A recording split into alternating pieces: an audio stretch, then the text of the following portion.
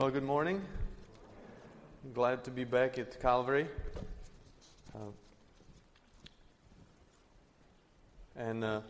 Since you have mission theme out and you have missionary in a pulpit, then what do you think the topic is going to be? It's a great honor and a privilege to be back, and I'm excited to share God's Word with you.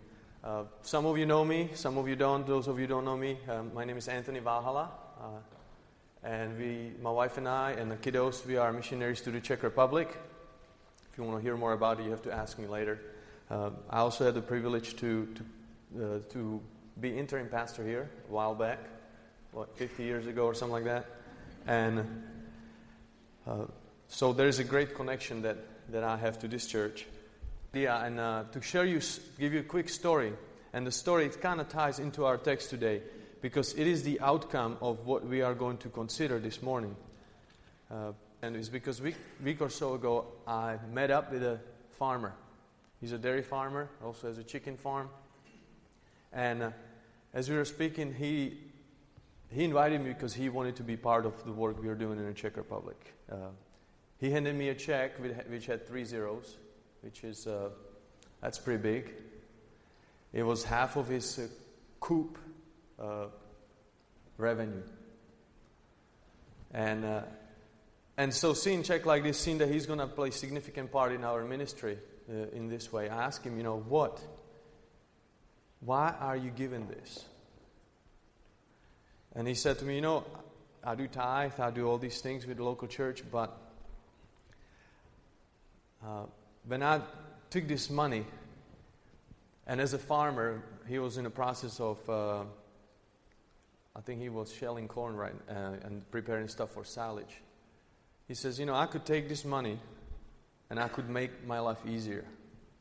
In fact, I can always take more money and to make my life more easier. And those guys work hard. But at the end of my life, when I would look at it, all that money would not count for the kingdom. And I want my money to count for a kingdom. I want to look back and say, okay, this money will be worth something billion years from now because it was invested in the kingdom of God. Now, what gives him mind like that? What makes us think differently? Well, let's look in 2 Corinthians chapter 4. And Shane has read it for us. And so what I will do,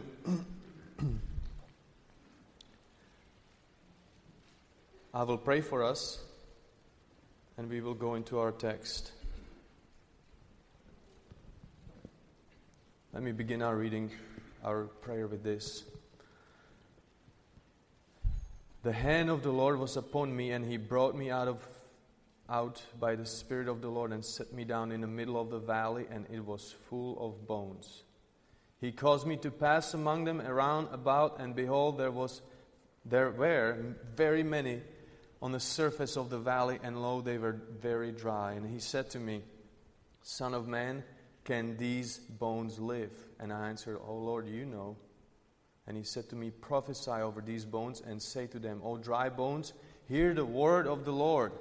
Thus says the Lord God to these bones, Behold, I will cause breath to enter you, that you may come to life. God, we do pray now, as we are often as these bones, dry and empty, that the breath of your Holy Spirit, who is powerful, who comes to us as a helper, who comes to us as the one who seals us for the divine and ultimate redemption, would come and make us alive. Open our ears, open our eyes to hear your word, and mold us. God, make that heart that you've given us a soft, pliable heart. Make it conform to your will so that we are most satisfied in you. God, we need to hear from you. We are desperate people, and our life does not consist of bread alone, but every word that comes from your presence. And so we ask you that you would speak through me, through your word, that you would cut into the depths of our soul, into the bone and marrow of our being, so that our sins would be revealed, and your Holy Spirit can apply the remedy of the cross to the very soul. God, we need you. This morning, to speak to us. Because otherwise, this would have no point whatsoever. We want to hear from you, God, in Jesus' name. Amen. So we are in 2 Corinthians chapter 4. And as Shane already read for us, we'll focus specifically on verses 5 and 6. And my first question would be, what is the gospel? And you can tell me back, what is the gospel? You would say gospel is the good news. As Paul said in 1 Corinthians chapter 15, he talked about the gospel that I have received and I'm sharing it with you. And it was very plain. Jesus died for our sins according to Scriptures. He was buried and He was raised according to Scripture. That is the gospel. Now the second question is, what do we do with the gospel? What do we do with it?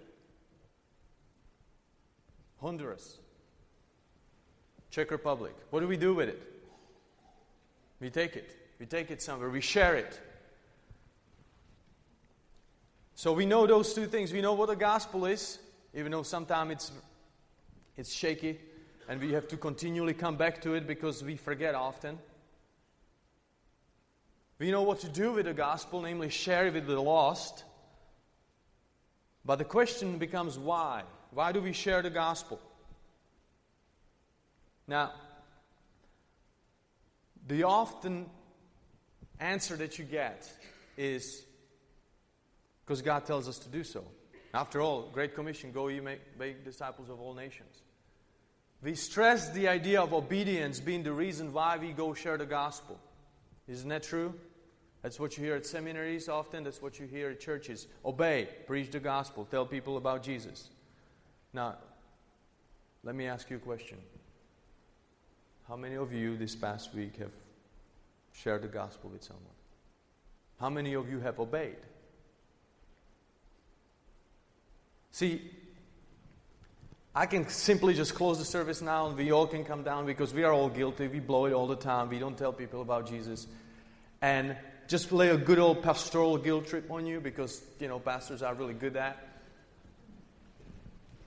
condemning and laying guilt. And some of you would feel guilty. Most of us would come down here, repent, and then we would go home and resolve that we're going to share the gospel. Maybe we'll pray for our waitress at the restaurant, and when we go on Facebook, we click Jesus page that we like it, or put some very daring verse on our Twitter or something like that, and maybe buy another fish to put on the back of your car, and we're evangelistic. We're really sharing Jesus. Well, a month later, we might get together again and ask the same question, or Pastor Brendan will ask the same question, and we might have the same thing happen.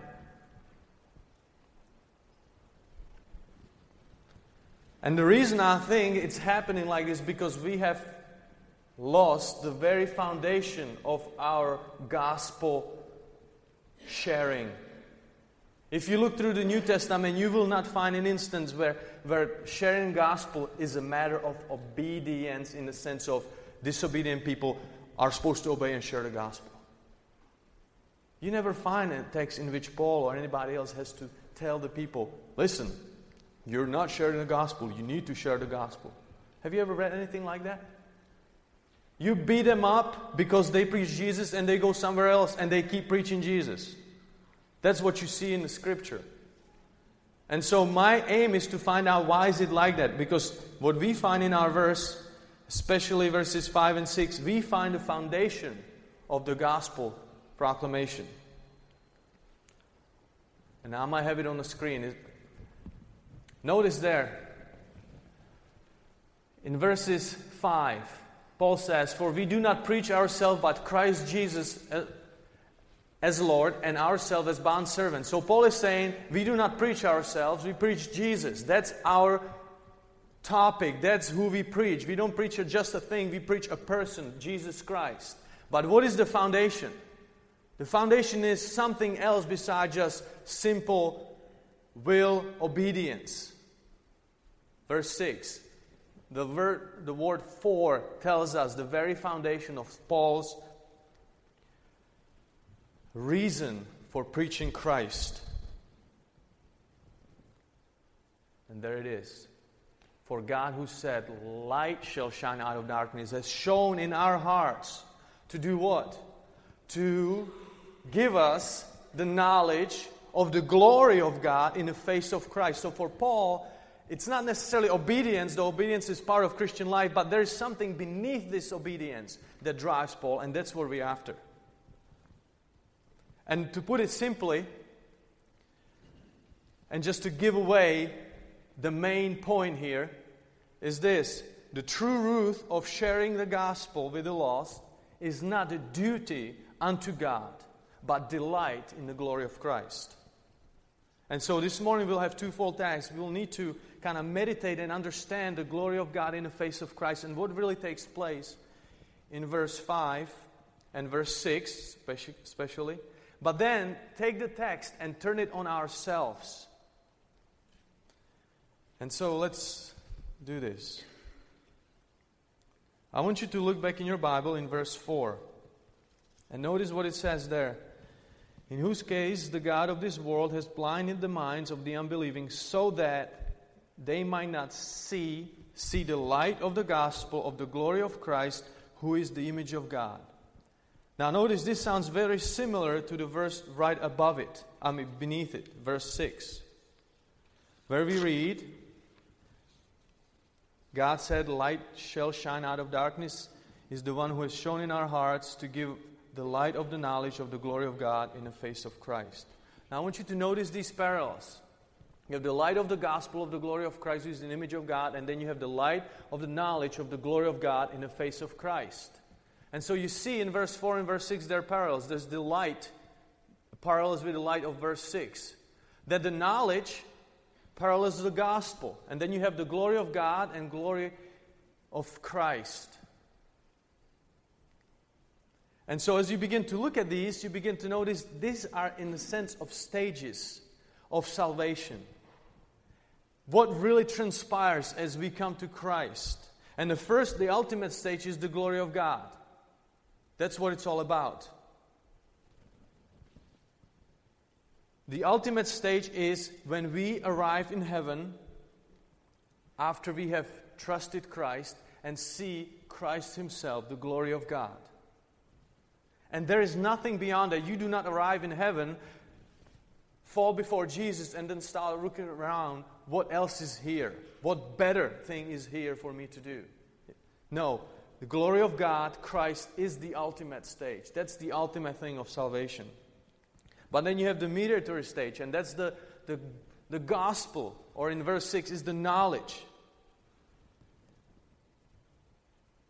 This is essentially the revelation of God in Christ, who came as a babe in a manger so that He would live a sinless life, go to the cross, die on the cross, be buried and raised from the grave, and then ascend to the right hand of the Father.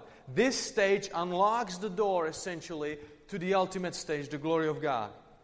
But it also, as you notice, there is this mentioning of light, the light. There's the necessity of light. There's the necessity of God shining a light into a darkened soul. And so that's the initial stage of the gospel, that when people actually hear the gospel, they look at it and embrace it rather than just ignore it or are being complacent to it. And so we're going to take these few apart little by little. Now, the ultimate stage, the glory of God. It often happens and helps to us as we try to figure out what glory of God is, to kind of look at it like theologians do and separate it from God's holiness.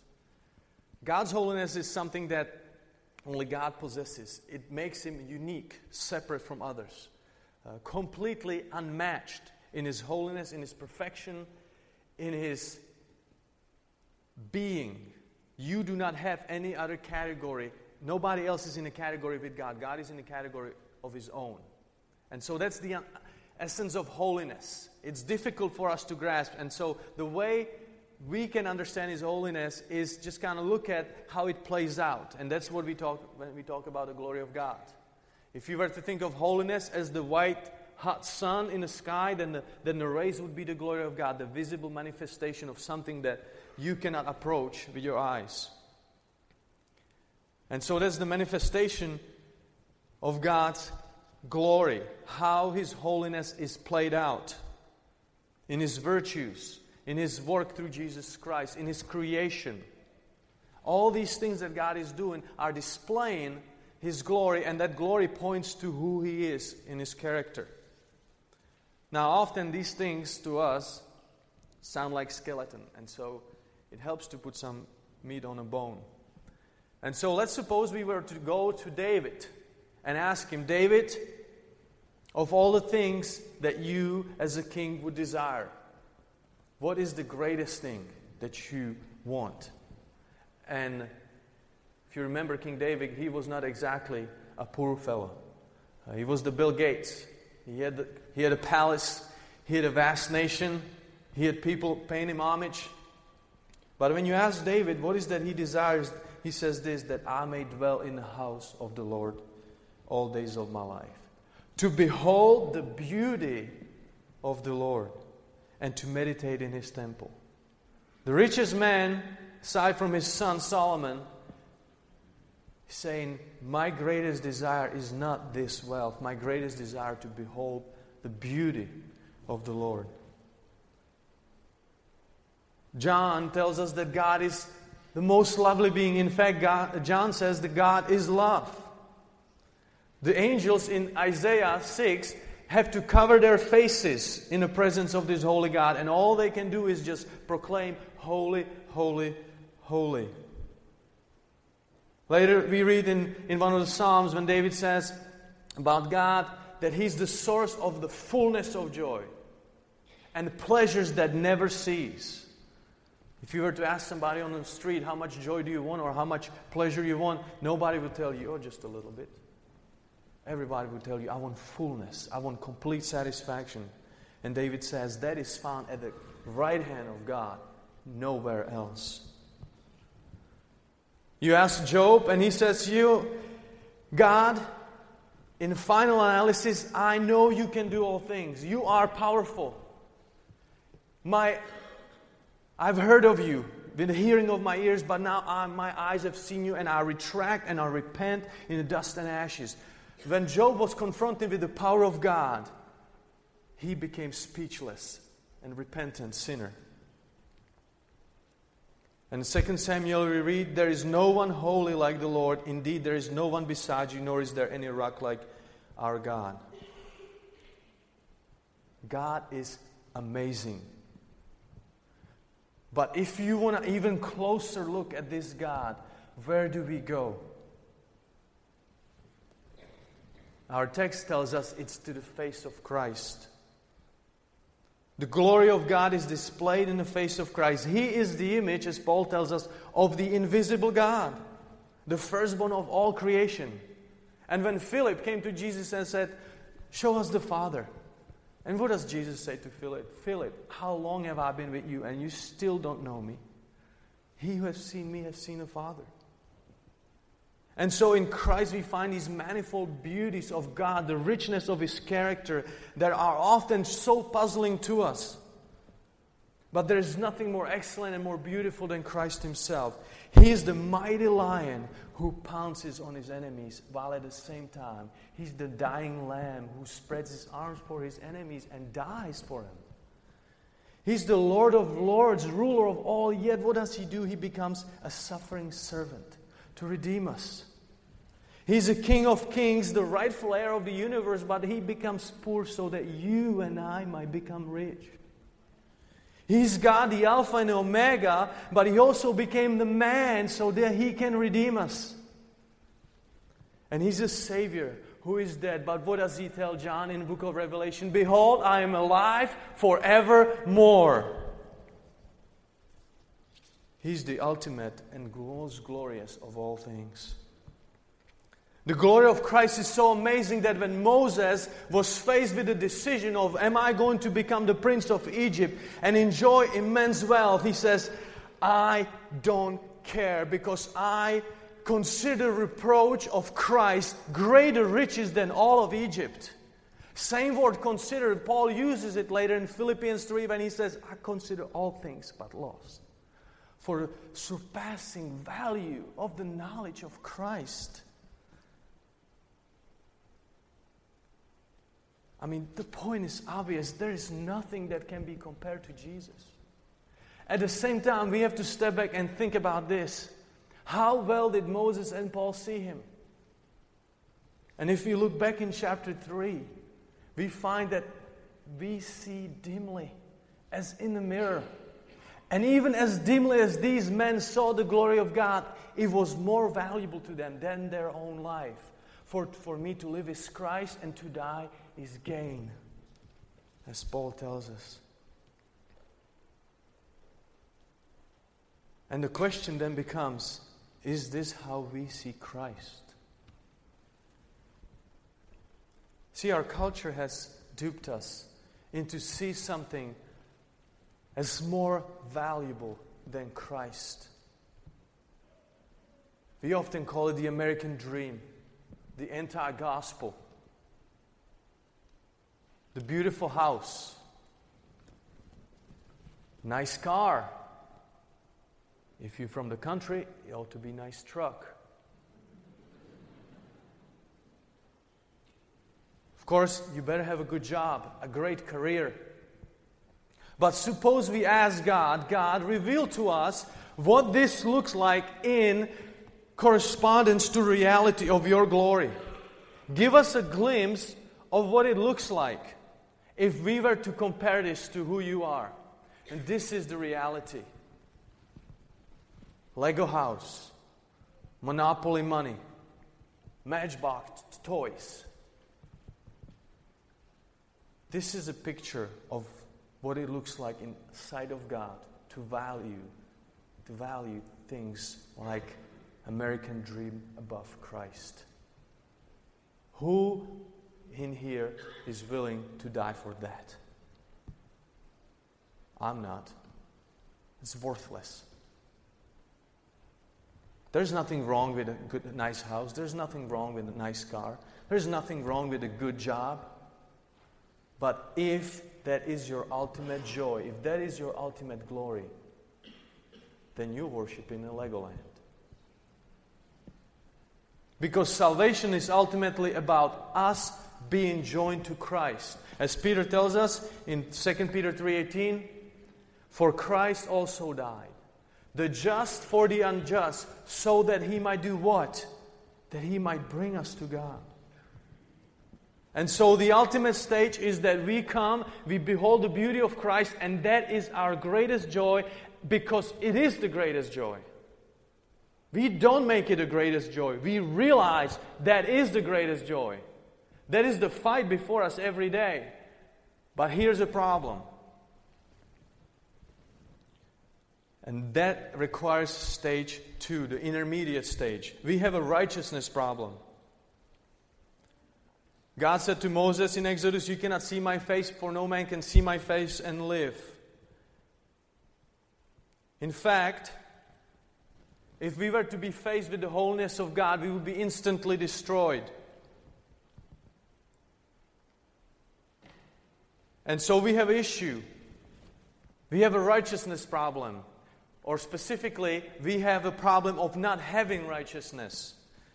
And God in His holiness, He is not going to tolerate it. And so we read in the first chapter of Romans, verse 18, for the wrath of God is revealed against all ungodliness and unrighteousness of man who do what? Who suppress the truth in unrighteousness. And so that's our plague, that's our problem. We suppress the truth. We are unrighteous. But if you just flip a few pages forward to Romans 3, we find what? But now, apart from the law, the righteousness of God has been what?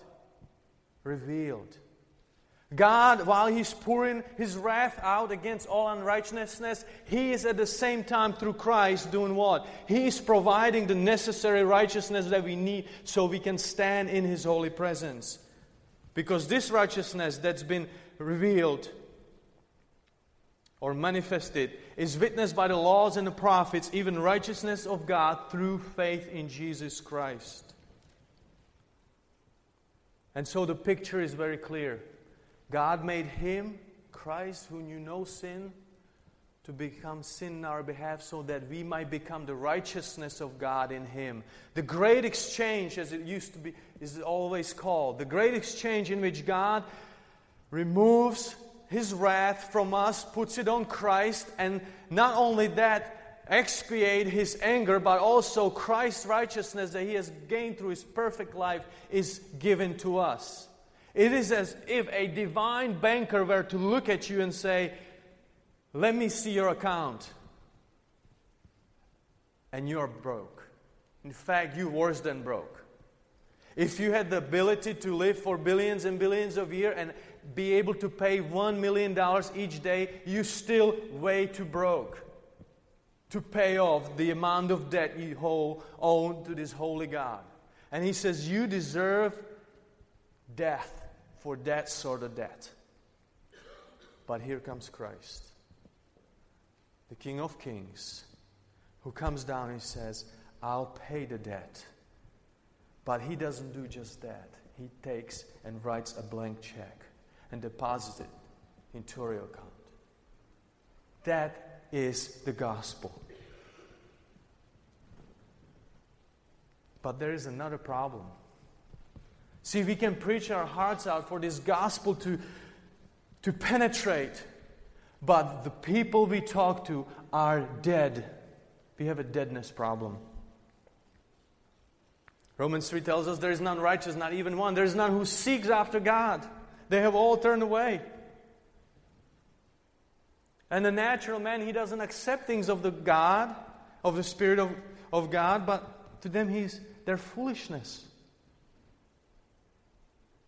And so what we do, rather than embracing the glory of God, what we do, we in fact exchange it for idols. As Paul tells us, we have professed ourselves wise and foolishly have exchanged the glory of God for incorruptible things. And so while we may preach the gospel, we need something more so that people who hear the gospel look at it and say, this is the greatest news that this universe has ever heard. See, because sinners do not mind if you talk to them about heaven and hell. They, in fact, don't even mind to sign up to go to heaven if heaven means I don't have to be sick anymore. All my friends might be there. I get to play golf forever or go fish forever. See, but these things do not require transformation of your heart. You ask any person on the streets if they want to be in a place where there is no suffering, when there is perpetual joy, and they get to do whatever they want. Nobody will say, no, thank you, I do not like that. But heaven is not about that primarily. Heaven is about having Christ, being in the presence of Christ. And so, if you tell them, do you want Jesus? Do you want to know Christ? Do you want to know the Creator of the universe in such a way that you'll be never dissatisfied, always have joy and fullness of it? They would say, no, I don't want that. I have other things that I like better. Because the natural man will not look at the gospel and say, yes, that's what I want. Natural man will always run away from the gospel. And so it requires the initial stage. And in the initial stage we read, for God who said, light shall shine out of darkness. The picture Paul wants us to have in mind is a picture of a dark soul that is separated from God. That is as void of the presence of God and the light of God as the creation was in the very beginning when there was nothing. Paul wants us to look at the soul of man who doesn't know Christ and see desolation and emptiness. And the change that has to happen is when God comes and creates. And the understanding here of the creation is this. At creation, how much was there for God to create out of? Nothing. There was nothing at the creation that put itself at God's disposal so He can create something. Same way in our hearts, there is nothing in our hearts that we can give to God for His disposal so that He can create something out of it. In fact, I would argue that it's a lot harder for God to create a pure heart, transformed heart, than to do creation, because creation wasn't there and didn't fight back. We fight back. Our sin is what we bring to God. And out of that, He creates a light. He infuses light into the soul, that the soul is transformed and sees the gospel and says, that's what I want. This is the greatest news ever. Through this, I'll get Christ. I think the best way and hymn that summarizes was, I believe it was John Wesley, when he sang, "And Can It Be?" And what part of the song says, part of the hymn says, "Long my imprisoned spirit lay." Do you know the next verse? "Fast bound in sin and nature's night." He's recognizing the deadness of his sin. And he sees it as a shackle. But what does he say then? "Thine eye diffuse a quickening ray. I woke the dungeon flame with light." God's grace shone in the life of this prisoner. And the lights went on. Shackles went to pieces. And what is the response? My chains fell off. My heart was free. What is next?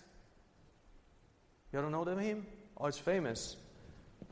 "I rose, went forth, and followed thee. Amazing love, how can it be that thou, my God, should die for me?" That's the picture. The amazing love that brings the light into the darkened soul, that transforms it so that it looks at the gospel and says, that's what I want, because through this gospel I get Jesus. That's the bedrock of Paul's evangelism. Paul saw Christ as his greatest treasure, as the majestic delight He was. And out of that he says, there is the reason why I preach Him, because I delight in Him. And so it's time to turn the text on ourselves. And here's the first implication. We declare what we delight in. You and I praise what we worship. If you ever wonder why we tell very little to people about Jesus, it might just be that we don't delight in Him. We share the gospel because we are grieved that there are nations and people who have not heard and have the wonderful, awesome opportunity to enjoy Christ like we got to enjoy Christ. And so, we will declare what we delight in. We do this all the time. When ECU beats UNC, or vice versa, everybody with the UNC shirts or everybody with ECU shirts would say, "Did you see the game?" We declare what we delight in. Second, in ours God is supremely valuable when we share the gospel out of delight. About a month or so ago, I had a birthday, and everybody gets a birthday cake in our house. We got 7 people, so it kind of gets redundant, so we have more options. But suppose my wife went to Walmart and just kind of look at the discount counter and see if, with those orange stickers, grab a cheap cake, slap it on the table, throw a candle on it. Well, that'll do. I mean, after all, it's your birthday. It's what you're supposed to do on birthday. You've got to give a cake. No, she didn't do just that. She actually asked me, "What would you like for your birthday as a birthday cake?" And after 3 days of deliberation, I've decided that I wanted Czech pastries. I really like Czech pastries. And so she made those. She went out of her way. Because there was delight in her. She delighted in doing that. It was not just a matter of simple obedience and rule. Well, it's your birthday. You're supposed to have cake. Here it is. No, it was, what would you like? I'm delighted in doing this. And the same way it's in the gospel. God is honored when we share the gospel because we delight in God. It makes us happy. God makes us so happy and so we cannot contain it. And the picture is think of a tree. Think of a tree, a gospel tree or tree, a Christian like a tree, who is sharing the gospel now. Not sharing the gospel out of delight is like having a tree that has no roots. You might have some fruit here and there, but it will not last long. A strong wind will probably knock it over. But if our gospel sharing is out of our delight in Christ, then what we're looking at is a tree that has roots sunken deep into this gospel-saturated ground. And then it's just feeding off of this amazing Christ who is so enjoyable that it just produces and oozes and overflows with fruit of joy in Christ. And so that's the picture. Third, when we share the gospel out of delight in Christ, our joy becomes complete. Have you ever noticed when you delight in something, truly delight in something, that it's very difficult to keep it in? If you climb a mountain, get up on top of a hill, 700 feet or more, and you look around, and if you're by yourself, you just are thankful you have a phone because you want to take a picture so that you can show it to somebody. But if you have somebody with you, you start looking around and you go, do you see that? Isn't that amazing? As we are filled with joy, we instantly are drawn to invite others to participate. We are inviting others to take part in our enjoying that. And in some strange way, and I think that's the way God designed it, it makes our joy more complete. C.S. Lewis put it like this in his reflection of Psalms. I think that we delight to praise what we enjoy because the praise not merely expresses but completes our enjoyment. And so if you see something great, you always look over your shoulder and you go, did you see that? Wasn't that amazing? So as we preach the gospel and allowing people to hear about the wonderful joy that we have in Christ, that joy is becoming complete as we preach it. Isn't it exactly what John tells us in 1 John chapter 1? We write these things so that our joy may be what? May be complete. Fourth, it is better to share the gospel while repenting of our lack of delight in Christ than not to share the gospel at all. I understand that we are sinners and we have often and continue and will continue until we face Christ, fight with sin. And that even though delight ought to be at the heart of why we share the gospel, there will be days, there are times, off and on, that it will not be the case. But if you are facing a situation where you find you have no delight in your heart in Christ, and there's an opportunity to share the gospel, adding another sin of keeping quiet does not solve the problem. Rather, the solution is just simply repent. God, forgive me. Forgive me that I do not delight in you the way I should. Give me the grace to go in spite of my shortcoming, in spite of my sinful heart, and tell these people about you. Because you truly are a gracious God. And the grace you continue to show me, even as I'm praying to you right now, you desire to show that grace to those who have not heard about you. And so the proper response for the lightless heart is not silence, but repentance. Because while our sin runs deep, God's grace what? runs deeper still. Last,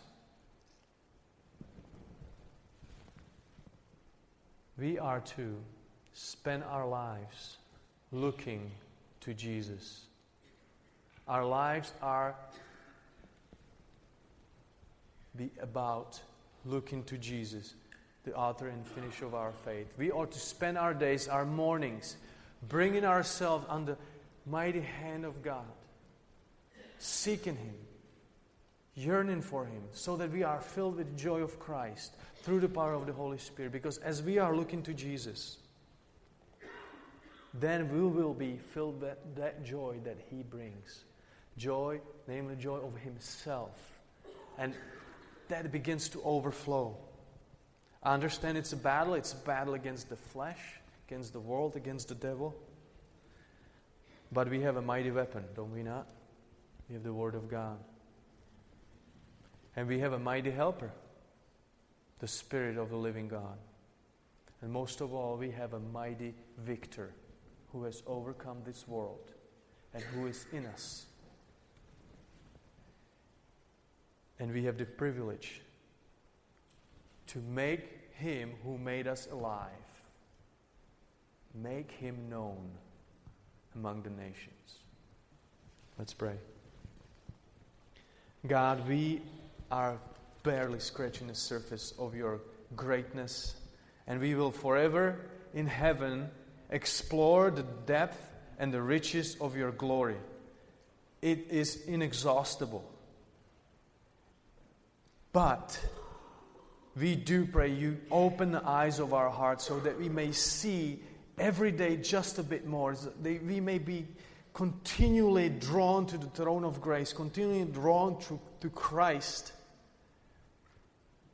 so that even while seen dimly, we will be so satisfied with Your glory in the face of Christ as He comes alive to us by the power of Your Holy Spirit through Your Word.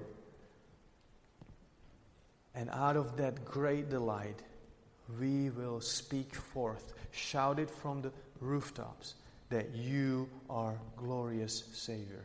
And we pray that You do work in our hearts as we heard Your Word now to do just that. In Jesus' name we pray. Amen.